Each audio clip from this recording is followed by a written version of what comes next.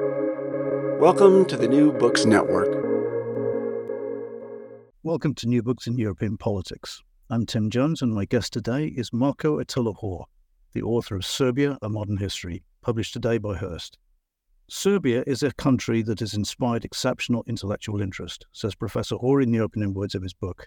It was centrally involved in the crises marking both the start and end of Europe's 20th century, the outbreak of World War I in 1914, and the wars of Yugoslav succession beginning in 1991. Yet this interest is not translated into a large English-language historiography of the country. This exhaustive political history of Serbia, from the first uprising against the Ottomans in 1804 until the collapse and occupation of the Axis powers in 1941, and its sequel, by the way, are seeking to fill that gap. Marko Attila Hoare is Associate Professor of History at the University of Sarajevo School of Science and Technology. He specialised in the former Yugoslavia for 30 years, which has included hands-on work with a Bosnian relief convoy and as part of the team prosecuting Slobodan Milosevic in The Hague. He has taught at Cambridge and Kingston and is the author of 4 books on Bosnia. Marko, welcome. Thank you. Let's begin with the origins of this book. It's big. It's close to 600 pages, covering nearly 140 years of Serbian history. And you say at the beginning that you have a sequel in the works. So am I right in thinking from the intro that this was 20 years or so in the making? Well, it wasn't quite 20 years. I actually tried to calculate it the other day, and I think it came up to about 17 and a half years. So I began with a research trip to Serbia in the autumn of 2006. And obviously there have been interruptions since that time, and I did other things. I had children, I finished my previous book. But nevertheless, that's really how long it's been, 17 and a half years. It's also true I had some preliminary knowledge based upon my prior research into Bosnia and Yugoslavia, so it also had that background. But it's certainly been a very large chunk of my life. And did you always intend to split it into this 1804 to 1941 and then to today? Was that the idea from the start? No, not at all. So the initial intention had been to focus on a period which was, I thought perhaps more of interest to the contemporary audience. So starting with the Second World War and going up to the present day and covering the breakup of Yugoslavia. But then I realized as I was researching that you simply couldn't understand this later period without understanding the previous period. So then I had the idea of writing a general history covering the entirety of modern Serbian history since from 1804 until the present day. And then it simply became too big for that. So I sort of hit upon this cutoff point of 1941, which I think if you read the book, you will understand is a kind of natural cutoff point. The country is born through a kind of a rebellion, and then it achieves national liberation, and then it succumbs to foreign conquest. So there's a kind of a cycle which is being sort of played out in the story. So 1941 was really a cutoff point that came to me in the course of doing the research. It is a natural cutoff, and you write in the introduction, or early on in the book, you say that too often today the history of Serbia is reduced to the background to the wars of Yugoslav succession in the 1990s, and I have to confess that includes me. In that respect, the book was a revelation because as a modern history of a European country, it's really amazing. It's how underdeveloped it was for so long, how culturally Turkish, which you emphasize, and the absolutely bizarre medieval dynastic struggle that was interlinked with the emergence of modern political parties. Is this what drew you to this 20, 30 years ago?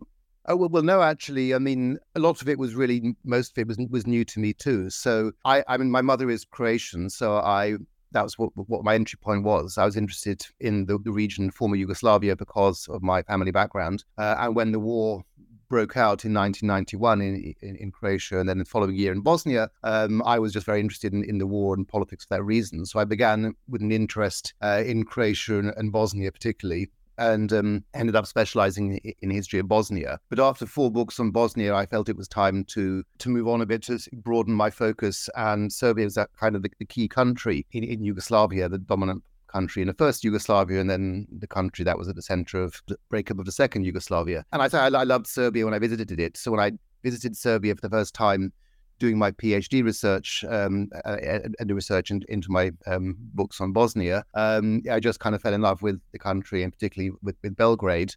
So it was a country that's, if you've been to Belgrade, it's a lovely city. It's really a pleasure to be there, and it's somewhere you want to research. And I just felt I didn't understand it, but it was such an important country that I felt I ought to. And as you say, the history is colourful, and is history of dynastic conflict and the various coups and crises was something that was just kind of drew me in. So in that sense, I wanted to understand what was going on, and I hadn't been able to understand it from the existing literature. The book has a big underlying theme that Serbian history isn't defined by what, quote, primarily by nationalism and expansionism, unquote, but these are subordinate to conditions and conflicts within the country. And that argument runs through every one of these amazing political events that you describe. Why did you feel the need to push back against that perception? Well, I should say, first of all, I really object to the idea that there are some nations that are good and some nations that are bad, nations or countries. So the idea that some nations are inherently aggressive or expansionist or kind of evil, it's really, I find it quite objectionable for a whole number of grounds. People tend to want to think that their own country is the good country and the opposing country is the bad country. And then you have people on the sort of fringes who reverse that, people like Tucker Carlson or Noam Chomsky, whoever, who will flip that around and say that our country is the bad one and the opposing country is the good one. But actually, it's not. Intellectually, we will know, if we're at all objective, that every country which has the capacity to do so has been capable of oppressing others and being aggressive and expansionist. I wanted to avoid any kind of essentializing of Serbian history to reduce the entirety of Serbian history to what happened in the 90s.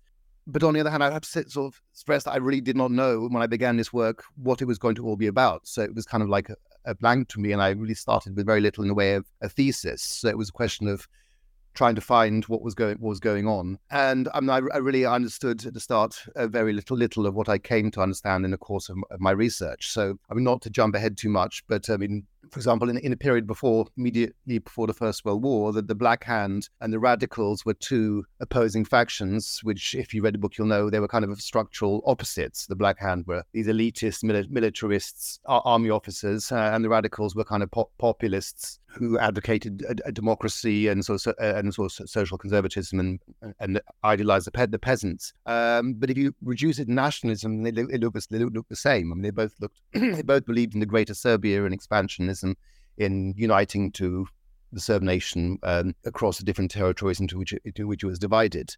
So if you reduce it to nationalism, these two were similar, but actually they were opposites, structural opposites, and that's what history is about. So I came to this thesis in the course of understanding it on the basis of a prior knowledge that was very limited. Let's go right back to the beginning. For listeners who know as little of this history as I did before I read the book, can we set the scene with Serbia's place in the Ottoman Empire before 1804? What led to the uprisings and the emergence of these competing dynasties out of two revolutionary figures? So it began as a crisis of the Ottoman state. So the Ottoman Empire had conquered Serbia and other Balkan Christian lands in the 15th century. And initially, the Ottoman Empire was not to idealize it or to romanticize it, but it had been comparatively kind to the Christian peasantry, perhaps kinder than the native Christian aristocracy had been. So the Ottoman Empire wasn't a very oppressive empire. It was in some ways. It did things like kidnap children and take them from their parents and turn them into slaves. So it wasn't to want to idealize it, but burden of taxation and services imposed upon the peasantry wasn't so oppressive. But as the empire declined, as it first stopped expanding, as it began to stagnate, the sort of ruling Muslim elite in Serbia became quite oppressive in terms of exploiting the peasants for more tax and services, and particularly these janissaries, these kind of what had once been elite soldiers, degenerating into a kind of mafia class that terrorized and exploited the Christians. So it became harder and harder to live as Serbs under this regime. But also the rulers of the Ottoman Empire themselves, Sultan Selim III and other reformers, realized you had to reform the empire to make it good, stop losing wars against the Christian enemies, against the Russians and Austrians. So they themselves wanted to try and rein in these abusive officials who were oppressing the Serbs and other Christians. So ironically, you had this kind of a conflict between reformers and conservatives in the Ottoman Empire, in which the Serbs ended up on the side of the reformers, including the Sultan himself. So the first part of the Serbian uprising was an uprising against abusive local tyrants, officials, in alliance with the reforming regime in Constantinople. And then the question was posed, which Karađorđe, the leader of the first Serbian uprising, had to face: do you then stop with a kind of limited victory, achieving autonomy within the empire on some basis, or do you go for broke? Do you go for total liberation? And Karageorge ultimately went for total liberation. He went on from fighting the Janissaries, the Deys, and other abusive Muslim officials into try and turning it into a general uprising for complete independence in alliance with Russia. And then this was crushed, this failed. And then his successor, the leader of a second Serbian uprising, Miloš Obrenović, pursued the opposite strategy of just going for a kind of limited autonomy and very quickly moving to collaboration in return for kind of being given a sort of basic Serbian autonomy. So in one sense, this established these two traditions in Serbian nationalism or national strategy, which persisted essentially to the present day. Do you go for everything in terms of national liberation and later unification? Do you go for broke? Do you do everything at once radically, or do you do it in a piecemeal, gradual, pragmatic strategy? These two figures, Karageorge Petrović and Miloš Obrenović, initially kind of represented these opposing strategies. But after Karageorge was killed, his successors, the Karageorgeviches, subsequent members of that dynasty, which he established, weren't any more radical than the Obrenović dynasty or Miloš established. So both dynasties were equally, if you like, conservative. And in fact, the Karageorgević dynasty was the less interesting one. It was a more sort of narrow-minded, if you like, sort of limited one. And the Obrenovićes were more innovators. But the point was that these two dynasties, the reason you had this dynastic conflict between these two dynasties was that the Serbs themselves were so divided. So the conflict among the Serbs was such that if a faction was unhappy with the ruling prince, you always had an alternative dynasty to turn to find an alternative pole of authority. If you didn't like the Obrenović dynasty, you could then turn to the Karageorgević dynasty to find a replacement. So this dynastic conflict didn't cause divisions amongst the Serbs, rather it reflected the divisions. It was an expression of a divided society, divided polity. Your description of the Obrenović regime, it sort of reminded me of the arrangement between the Kremlin and the Kadyrovs in Chechnya. They're given this autonomy and they essentially run it almost like a gangster state. Do you think that's a fair analogy? I think that there is a kind of a parallel there. In a sense, we're talking about an arrangement for an empire to govern an autonomous territory which it has conquered and repressed, but nevertheless it realizes that for the sake of effective government, it makes sense to grant it some autonomy. I think that the Kadyrov regime is much, in a sense, more negative. So you had Chechnya existing for quite a long time as an autonomous entity in Russia, and then quite late in the day makes its bid for independence, then it's crushed, and you have this extremely brutal regime established. I'd like to see the Serbian rulers under Miloš and its successors somewhat more positive, and then they were building this new state under the Ottoman framework. But they were indeed very, very, very brutal and exploitative. So Miloš was very ruthless in eliminating his political opponents. He was a despot, and he and his ruling clique were very exploitative to the Serbian peasants. So this statehood was not perceived as liberation by the Serbian peasants very much. So that is, of course, the whole point of this story, which is that the Serbs achieved their autonomous statehood initially, really just a continuation or kind of a step forward from the kind of autonomy that the Serbs had enjoyed under the Ottomans for centuries, limited local autonomy. And this state, when it's created in the 1810s, is actually, for the peasants, not much of a liberation. In many ways, seems the continuation of prior Ottoman oppression. You also write that Miloš was culturally quite Ottoman or Turkish, had a sort of Turkish style to him. But you also write about how Muslim Belgrade was. Could you expand on that? This Ottoman rule in Serbia had involved destruction of the native elite and was based particularly in the towns. So the towns were Islamized to a much greater extent. And the Serb nation then, under the Ottomans, became essentially a peasant nation. So you had these Ottoman towns in Ottoman Serbia, and they were really little more than villages. We would think of them perhaps more as villages today, and the population was Muslim, or it was members of ethnic minorities, Jews and Armenians and Tinsars and others, and only a small number of Serbs, Christian Serbs. So this culture, the dominant culture, was the Ottoman Turkish culture, and when the Serbs achieved this limited liberation in 1815, They actually wanted to kind of adopt, they didn't look to Europe for their cultural leadership, if you like, or inspiration. They actually looked to their own local Muslim former rulers. They began to wear Ottoman dress that had been previously forbidden to them. And Miloš himself dressed in the kind of Turkish style during his reign. And you had mosques in these cities as well. So there's a whole lot of mosques in Belgrade that were eventually mostly dismantled. But in the short term, these cities continued to look quite Ottoman. And also the liberation didn't straight away involve, it wasn't complete liberation. So you had these Ottoman garrisons in Serbian towns, including Belgrade. So you had this Ottoman citadel in Belgrade, which remained until the 1860s. So in all these respects, the country and its new ruling class were very Ottoman. And the point about this arrangement was that it was an arrangement of collaboration in which the new ruler of Serbia, Miloš, was essentially, in some sense, like a sort of Christian version of an Ottoman governor. So he was tasked with keeping order and taxing the peasants, the Serbian population, and turning over the tribute to the Sultan every year. So essentially he was like a sort of administrator and tax collector for the Ottomans.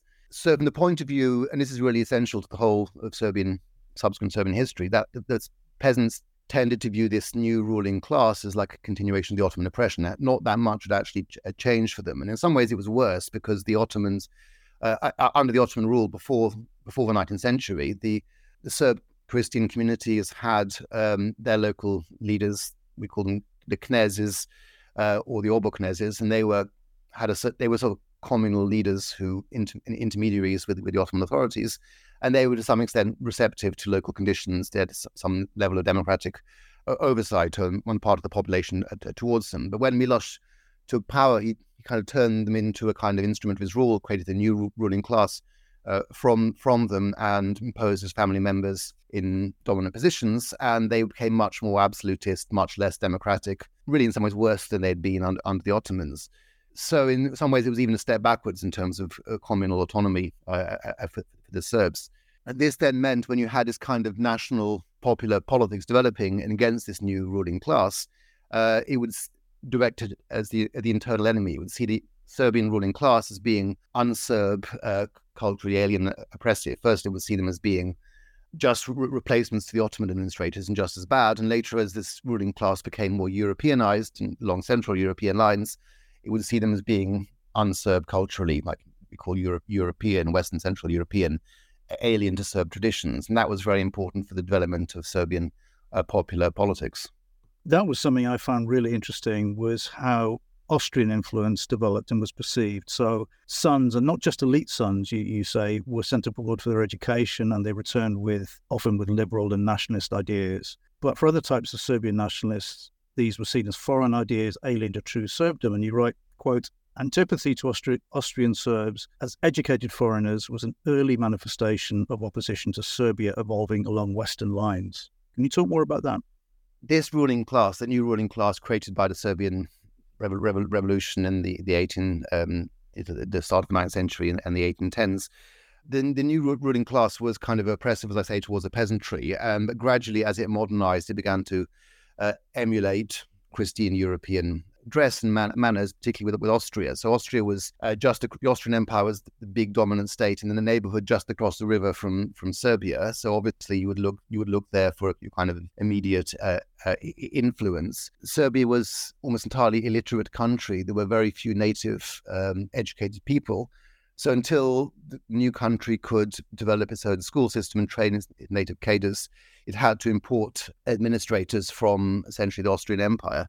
And in Austrian Empire, there was also a large population of Serbs. So the Serbs in Hungary, Croatia, the Serbs in these Habsburg lands, Austrian lands, were more educated, and they could be recruited as administrators, bureaucrats for the new Serbian state, so imported.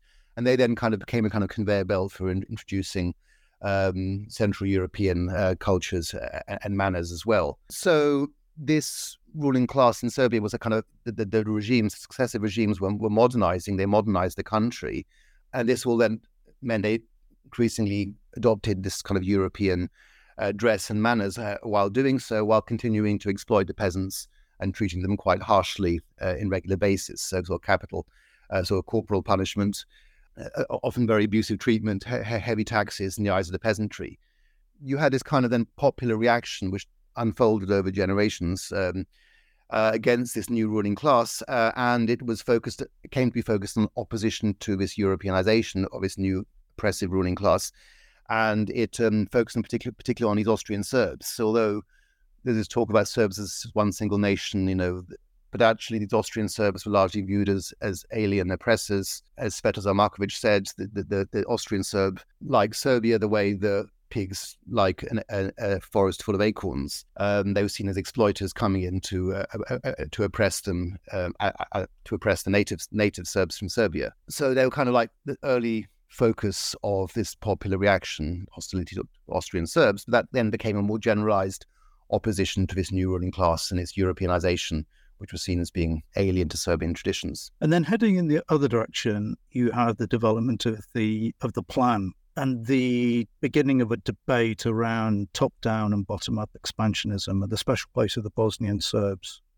The Serbs under Ottoman rule had no national borders or administrative borders, so they were essentially scattered across a large part of the territory of the Western Balkans, so in lands that today comprise Serbia, Bosnia, Macedonia, Kosovo, and also they spread into the Austrian Empire to the north. So there was no real natural way, there was no natural borders to kind of use as a reference point for your statehood. So it was essentially what territory you could grab. And Serbia itself grew out of this territory, this province called the Sanjak of Smederevo, which was quite a small territory. And when Miloš came to rule Serbia, in a sense, if you were a ruler of a country, you don't really need an ideology to want to make your realm bigger. So it was what he could get, and he got a bit more territory back in 1833.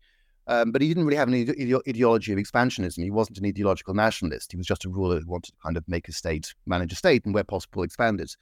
But what happened then was this new state was integrated into European politics and came into contact with nationalist ideas. So in particular, this constitutionalist party, the defenders of the constitution, the constitutionalists, and they ruled Serbia from the end of the 1830s until the end of the 1850s. And while during the course of their struggle for power, some of them had been exiled in Constantinople and had come into contact with a circle of Polish emigres. And it was in this time, the Russians were seen as enemies by this party of Serbs, by the constitutionalists. And so there was a kind of affinity with these Poles who were also opposed to the Russians. And so the irony is that, of course, that we think of the Serbs now as being pro-Russian nation, but actually a lot of its politics was developed in opposition to the Russians as a meddling great power. This circle of Poles, and not just Poles, a particularly important figure was a Czech emigre called František Zach, and they opposed Austria and they opposed Russia in this conservative era when Austria and Russia were sort of partners, conservative, oppressive partners in this part of the world. Ilya Garashinin, who was a pioneering Serbian statesman in this regime, the interior minister, and he essentially copied his plan for expansionism from a draft produced by František Zach. So Zach and other of his emigres from the Habsburg Empire believed in the Slavic unity of the Slavic peoples in opposition to both Austria and Russia. But Garashinin kind of adapted his plan to make it much more purely Serb, more Serb nationalist, less pluralistic. But the point was, this was a strategy. He was a minister. He wanted to have a sensible strategy for kind of expansion. It was quite a moderate plan. It focused really primarily on Bosnia as a territory to be potentially annexed, and then some other plans for links with the Bulgarians and with the Serbs in the Austro-Hungarian Empire, or the Austrian Empire as it was then, and a sort of an outlet on the sea in northern Albania. But really, it was a very limited kind of moderate plan. It was a sort of pragmatic, sensible plan for what a state could accomplish in its limited capacity. And subsequent rulers of Serbia, particularly, say, Prince Mihailo and Garashinin himself, again in the 1860s, were aware of what the limits were and what you could realistically expand to get. But when you had opposition to this regime developing, it would be accused of being insufficiently patriotic. It would be accused of being, un-Serb. As I said, it was seen as being Europeanized and being sort of betraying Serbian traditions. So these kind of opposition nationalists, populist opposition, would accuse it of being sort of un-Serb and betraying the national struggle, being insufficiently patriotic and pursuing these goals. So you had, as with populist nationalism today, it's really not really about a sensible plan of how to expand your borders, but really about a kind of an ideology or ethos in opposition to the ruling elite. It doesn't have to be very rational. So when you have opposition politics developing, accusing the Serbian regimes of being unpatriotic, this kind of populist nationalism wasn't really very strategic in its national thinking. So they would dream about, say, a revolt across the Balkans to kind of liberate Serbs everywhere from Ottomans and Habsburgs and from their own rulers. But this kind of populist nationalism didn't then produce a very sensible national strategy, which was partly why it tended to produce end in defeat. I mean, the 19th century politics you describe is very difficult to follow for an outsider, because I find myself recognizing the emergence of lefts and rights as I would recognize them in other countries, but then wrongly predicting which grouping, whether it be the liberals or the progressives or the radicals, who would hold more chauvinist or anti-Semitic or anti-Austrian views, or even which prince or which coup they would support. One of the interesting things, I think, is that this division in Serbia is perhaps more understandable for us Western audiences today than it would have been 20 years ago or so when the book was being when I was beginning the book, which was just under 20 years ago. So we tend to think of politics in terms of the left and the right. But what you've seen in recent history in the Western world is this rise of populism. So now you have left liberals, and they believe in, for example, LGBT rights and kindness towards refugees and rights for ethnic minorities. And then on the other hand, you have populists who will say these left liberals are really elitists. Their ideology is trying to deny the power of ordinary people than the native kind of silent majority. So this kind of framework is perhaps better than straightforward left and right for understanding Serbian politics. So essentially you have, to sort of simplify somewhat, you have two camps. You have these elite modernizers who want to modernize the country along European lines, build a kind of modern state, and ultimately believe in individual freedom. And then you have the populists, which came to be embodied in the Radical Party, who believed in democracy, power to ordinary people, power to the peasants. They didn't care much about individual freedom. They weren't so concerned about things like the rule of law, but they were in favor of genuine popular sovereignty, local control of your municipality, your local government, and taxes and things, tax implementation and things like that. So these kind of like two camps. And if from the point of view of today's perspective, both camps were in some ways, if you like, left-wing. One group was in favor of Progressive Party was its ultimate embodiment, but it was more interested in things like establishing the basis of a national health service or welfare, and educating women, building schools, integrating minorities. And the other group, the radicals, is more in favor of popular sovereignty, limiting the power of the monarch, local control over resources, rights for the peasants, lowering of taxation, being against the army, anti-militarism. So you can sort of see this kind of this dichotomy between the modernizers and the populists as being sort of central to the whole story. We discussed themes and the big picture here, but I'd like to pick out one particular episode because it is so extraordinary. The period from 1889 to 1903 reads like a ticking bomb as the court and the radicals seek accommodation. Milan abdicates but exerts power through Alexander, and this is threatened by his marriage to Draga. So I really want to focus on the 1903 coup. Can you talk us through this crisis and the putsch that ended it? You had this, as I say, modernizing Serbian regime, which had different manifestations. But essentially, the rulers of Serbia up until the 1880s were all kind of modernizing regimes that denied genuine popular sovereignty to a greater or lesser extent. You had a turning point at the start of the 1880s when Prince Milan, who later became the first king of modern Serbia, King Milan, appointed this government of the Progressive Party, and they were kind of again, elite modernizers, but quite well-intentioned and naive, and they wanted to make Serbia more democratic. So they actually did this thing of holding elections without police manipulation. So rather than having the police manipulate the democratic elections to ensure the right party won, they essentially stopped that process and allowed parties to mobilize and campaign freely. And this had the effect of letting the genie out of the bottle as far as popular nationalism was concerned, or the popular nationalist populist politics.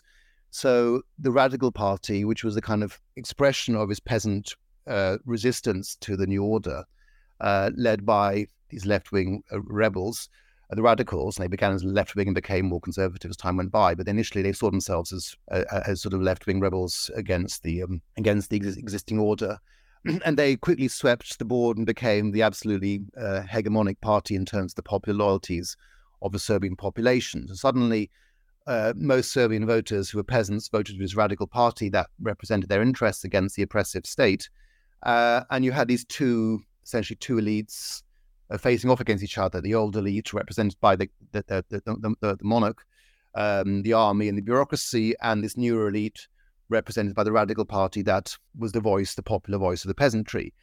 So throughout the 1880s, you had this kind of these two elites fighting each other. The monarch Milan was unwilling to tolerate the radicals, and he fought with them to try to crush them. But ultimately, it became clear by the end of his decade that you couldn't really. The two sides had to reach an accommodation. The radicals were not strong enough to overthrow the regime, and the regime couldn't really rule very well without some accommodation with his party that represented the Serbian people democratically.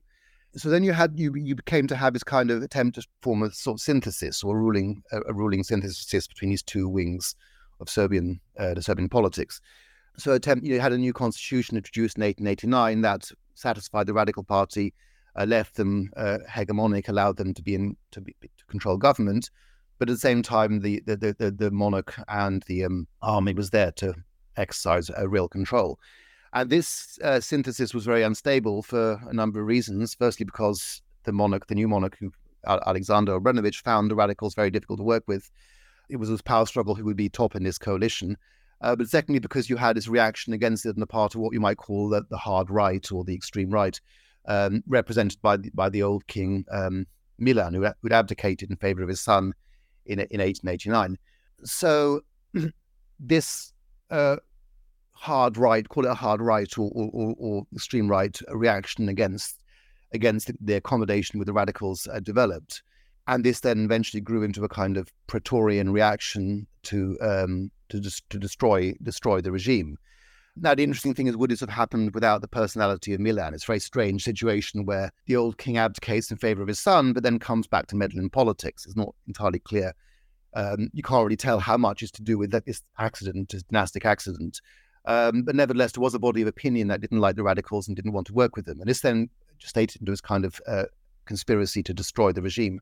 And of course, the key factor was Alexander's decision to marry Draga Mašin, who was, by all accounts, a very intelligent and beautiful woman, but was considered unsuitable by patriarchal society. She was kind of older than him. She had a sexual history and for various reasons which we would consider sexist today. She wasn't considered acceptable, but also she was pro-Russian, and people against her were pro-Austrian, and she couldn't have children, which was problematic for the dynasty. So when Alexander decided to marry her, it created this breach with the hard right faction grouped around his father Milan, and then this gestated into a kind of conspiracy to kill him. And this faction that came to kill him had been based upon that faction that had been opposed to accommodation with the radicals, and they had no other way of operating except through this very brutal means of murdering the king and his supporters and the queen. I mean, they were a dynastic faction that was opposed both to the ruling monarch and Alexander, and they were also opposed to the Radical Party that had the popular support. So they had no other way of operating except by carrying out this coup d'etat, which took this extremely brutal form. So essentially what they did is they acquired various collaborators, including in the palace itself and its defenders, its guards, and they marched, a group of them, army officers, marched into the palace in the nighttime, in the middle of the night. One of their agents, one of their members of a conspiracy, opened the gates to them. They entered the royal palace, and they then killed the king and queen in this extraordinarily brutal way, misogynistic honor killing, if you like. They brutally murdered the king and queen. They stripped their corpses. They lacerated their corpses with their sabers. They threw them out the window. It was a way of kind of like extirpating the sanctity of the monarch and his person. And then they sent various agents to assassinate other members of the ruling of the government. So they killed the prime minister and the war minister, and tried to kill the interior minister, and a couple of other people as well. This then created a situation where this, if you like, hard right or extreme right had destroyed the regime in this very direct, murderous way without any real genuine support among the population. But then in the situation to try and legitimize what they'd done, they brought back the Karađorđević dynasty to replace the now defunct Obrenović dynasty, and they brought back this democratic constitution which Alexander had abolished, this constitution that essentially turned Serbia into more or less a kind of liberal democracy, on paper at least.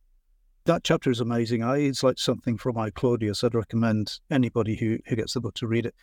The period after that, as you say, the superficial golden age of Serbian democracy, but it reads more in the book like a sort of secret war between the Black Hand and the White Hand. One of the big themes of modern Serbian history in this period is that you establish these constitutions or these dynasties or these monarchs, which on paper everything looks okay, but they aren't old enough, they haven't been established long enough to command real loyalty among the population or among the ruling elite themselves. So let's say that in Britain, not to idealize the British system too much, but Britain has existed as a state for a long time before that England. And so these institutions in England / Britain have convention behind them, precedent, which members of the ruling class will, roughly speaking, respect and which the population accepts. But when you have these institutions in Serbia, which is a new country established very quickly overnight and then constantly changed, they don't really command much loyalty. So you had this democratic system being formally established in 1903, but it didn't really hold much loyalty, and it didn't correspond to the true balance of power. So now the Radical Party could emerge as the leading party in Serbia formally, and was normally controlling government in this period, the period between 1903 and the start of the First World War. But the real power was still in the hands of the army, and the army was now dominated by this faction of conspirators who had carried out this brutal coup d'etat. So they kind of appropriated real power for themselves. And having destroyed the old monarch and his wife and changed the regime, they weren't prepared to go back into obscurity and hand power over to the radicals. So they were still every bit as elitist and anti-democratic as they'd been beforehand, and they now did not want to concede power to this radical party, which they despised as being kind of the peasants, the commoners, and they saw them as misgoverning Serbia and pursuing policies they didn't like. But you also had the new dynasty, the Karađorđević dynasty, in whom the most powerful figure was Prince Alexander, who later became king of Yugoslavia. And Alexander wanted to be the master of a situation, so he built up his own faction from the former conspirators called the White Hand. So what you had is these former conspirators, army officers who destroyed the old regime, now split into two factions: the Black Hand under Dragutin Dimitrijević Apis, which wanted to dominate Serbian politics in its own name, and this other faction, the White Hand, which went behind Prince Alexander Karađorđević and were much kind of quieter, loyal to the prince. Now, ideally, and speaking in a parliamentary monarchy, the army wouldn't be involved in politics anyway, but both factions of Serbian parliamentary politics, democratic politics, began to seek these allies among these rival military factions. So the Radical Party itself split. Their opponents, the split off, the independent radicals and the liberals, turned to the Black Hand to counterbalance the domination of the radicals whom they hated. And the radicals, conversely, turned to the White Hand to counterbalance this alliance between the Black Hand and their political opponents. So you saw a situation where democratic politicians, people who were supposed to be Democrats, were allying with military factions to control the state, to take power in the state. So it was a kind of cynical situation in which the army was politicized and political parties were allied to military factions. So it was a very unstable situation, certainly not what a proper liberal democracy should look like. You end the book with the rise of Yugoslavia, the first Yugoslavia. As I understand it from reading the book, you believe that this was essentially a projection of Serbian dominance and political struggles into neighbouring states and territories. we sort of tend to retrospectively to say there were two alternatives for Serbia to achieve national unification. Either you could do it through a great Serbia, or you could do it through Yugoslavia. Now, these two alternatives were not at a time seen as so opposing as they have come to be, because essentially the territories you want to unify are largely the same. So whether you call it Yugoslavia or Great Serbia, most of the territories are the same. The difference that Yugoslavia includes Slovenia and perhaps a bit more of Croatia. But the real difference is that if you want a Great Serbia, you want to impose Serbia's institutions and government on the rest of these South Slavic peoples. You want to impose Serbia's institutions on the Croats, the Bosniaks, Muslim Bosniaks, the Slovenes, and so forth. Whereas if you are Yugoslav, you want to immerse Serbia in these in the wider Slavic whole, dissolve Serbia into a Yugoslav whole. So this Yugoslav option was, if you like, a more left-wing or the more liberal one. It was opposed to the existing order in Serbia, so it wanted to dissolve it in this wider Yugoslav whole. Whereas it's sort of the more conservative Great Serbian model was to extend this monarchical order of Serbia over the rest of the South Slavic lands. To some extent, when Yugoslavia was created in 1918, it was attempting to synthesize these two models, but really it was more about imposing Serbia on the others. So the new Yugoslavia was established on the basis of Serbian domination. Serbia gave the new Yugoslavia its dynasty. The army was essentially an extension of the Serbian army. Almost all the ministers in Yugoslavia, prime ministers were almost all the prime ministers were Serbs from Serbia, and the constitution imposed in 1921 was on Yugoslavia was based upon the 1903 constitution in Serbia. But there's more to it than that, which is that essentially Serbia exported these divisions across the whole country, and that I think hasn't been sufficiently acknowledged by the existing historiography. So essentially, because the new Yugoslavia was an extension of Serbia, it was continued to be governed by the same Serbian divisions that had determined Serbian history up till then. So first of all, the establishment of Yugoslavia was not constitutional. The dominant figure, who wasn't formally king yet, but Prince Regent Alexander, essentially carried out a putsch to create Yugoslavia by royal fiat. He didn't really have a proper constitutional foundation. So it then was the step towards the re-establishment of monarchical domination that Serbia had historically suffered under or experienced.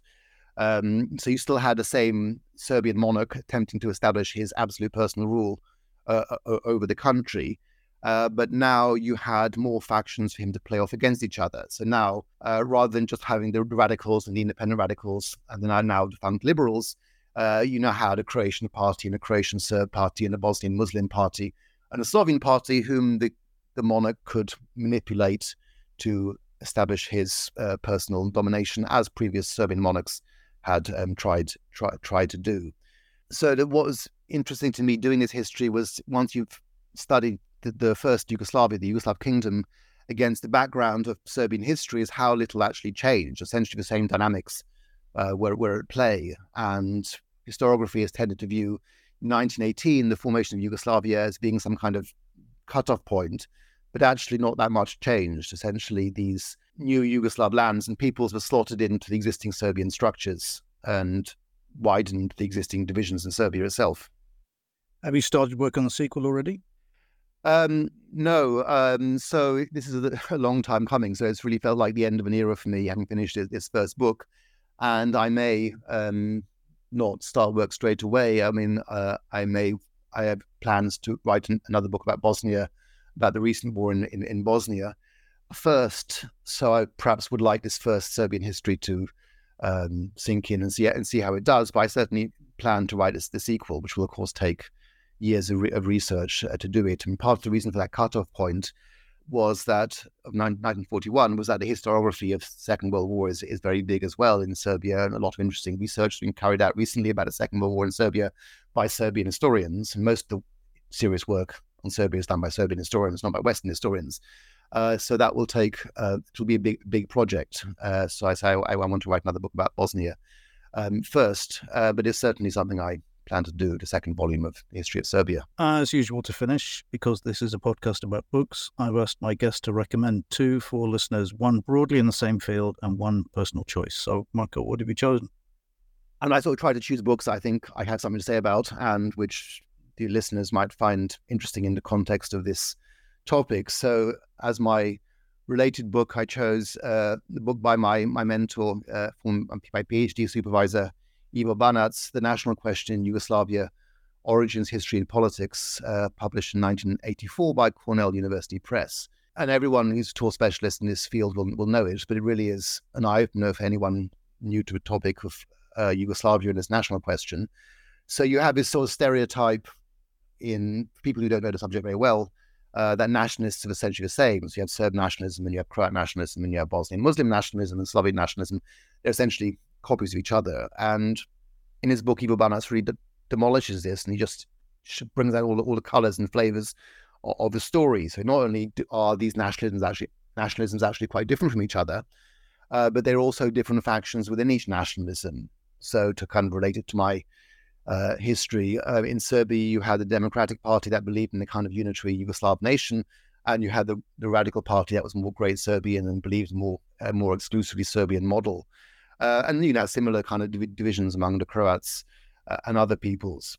So you had these Croats who were very anti-Yugoslav and anti-Serb and looked to the Habsburg Empire, and later became sort of fascist, some of them did, and other Croats who were more kind of Yugoslavist and believed in uniting with the Serbs to create a Yugoslav nation. So his book is really essential for kind of going beyond the stereotypes and actually understanding what national ideology looks like in all its myriad of colours and flavours. So that's my first book. Another interesting thing about his book is the way the author focuses on literature, by which I mean fiction. So he really read all these native authors and poets and actually brought this literary dimension into the story that less expert people were not really aware of. So it's a really beautiful book to read and to get all these different flavors. And I should say he looks at other peoples that are often neglected. Like he looks at the Albanians in Kosovo and the Macedonians and gives them due weight in his story. Now, my second book, I was wondering also which book to choose. There are lots of books that I would like to recommend, but what could I choose that was broadly relevant to the sort of things we're talking about, but not completely related? And I chose this book, George Mavrocordatos' Stillborn Republic, Social Coalitions and Party Strategies in Greece, 1922 to 1936. So it's a book about Greece in the interwar period. So Greece as a country which is, of course, different from Serbia and Yugoslavia, but not a million miles away either, another Balkan state. Again, it was very much an eye-opener of a book if you're new to the subject, and I'm not a Greek specialist, but for me, this book really explained modern Greece in a way which hadn't been clear to me before. So Greece is, in principle, a nation-state in a way Yugoslavia wasn't. There's just one Greek nation, and Greek nationalists will like to present it as being a homogenous nation. But what the author did in this book was explain the divisions in Greek politics that present a more complex picture. So the history of interwar Greece was a history of multiple governmental crises, rather like what I'm talking about in Serbia. You had constant changes of government and coups d'etat. The monarchy was overthrown and restored. And to explain his extreme instability, he related to the fact that Greece was actually quite a divided nation. So Greece was a country that had been quite small before the Balkan Wars in the 1910s. And as a result of his victory in the Balkan Wars, had annexed a lot of territory, above all in what's today Macedonia, but also Crete, other islands, Western Thrace, and also imported a lot of refugees following his defeat in the war with Turkey. Mavrocordatos explains that the monarchists in Greece represented the old Greece, the core land, and the Republicans represented the new Greece, the newly acquired lands, or people from these lands who wanted to join Greece. So this was a country that was unstable because it was so diverse and newly put together, newly united. And you can then sort of link these different strands of ideology into its bigger picture. So that the monarchists were more pro-German in the First World War, and the Republicans representing New Greece were more pro-Allied. The monarchists were also more tolerant of Jews and other minorities, and the Republicans were more sort of ethnically chauvinistic. So this kind of it puts a lot of colour and diversity into the story of Greece, that stereotyped as being a very uniform nation. In some ways, Greece, despite being just a nation state, was similar to Yugoslavia, a country that was unstable partly because it was a mishmash of different territories recently united. So it really was an eye-opener for me, this book. Today I've been talking to Marko Attila Hoare about Serbia and Modern History, published today by Hearst. Marko, thanks again for coming on. Thank you very much for having me.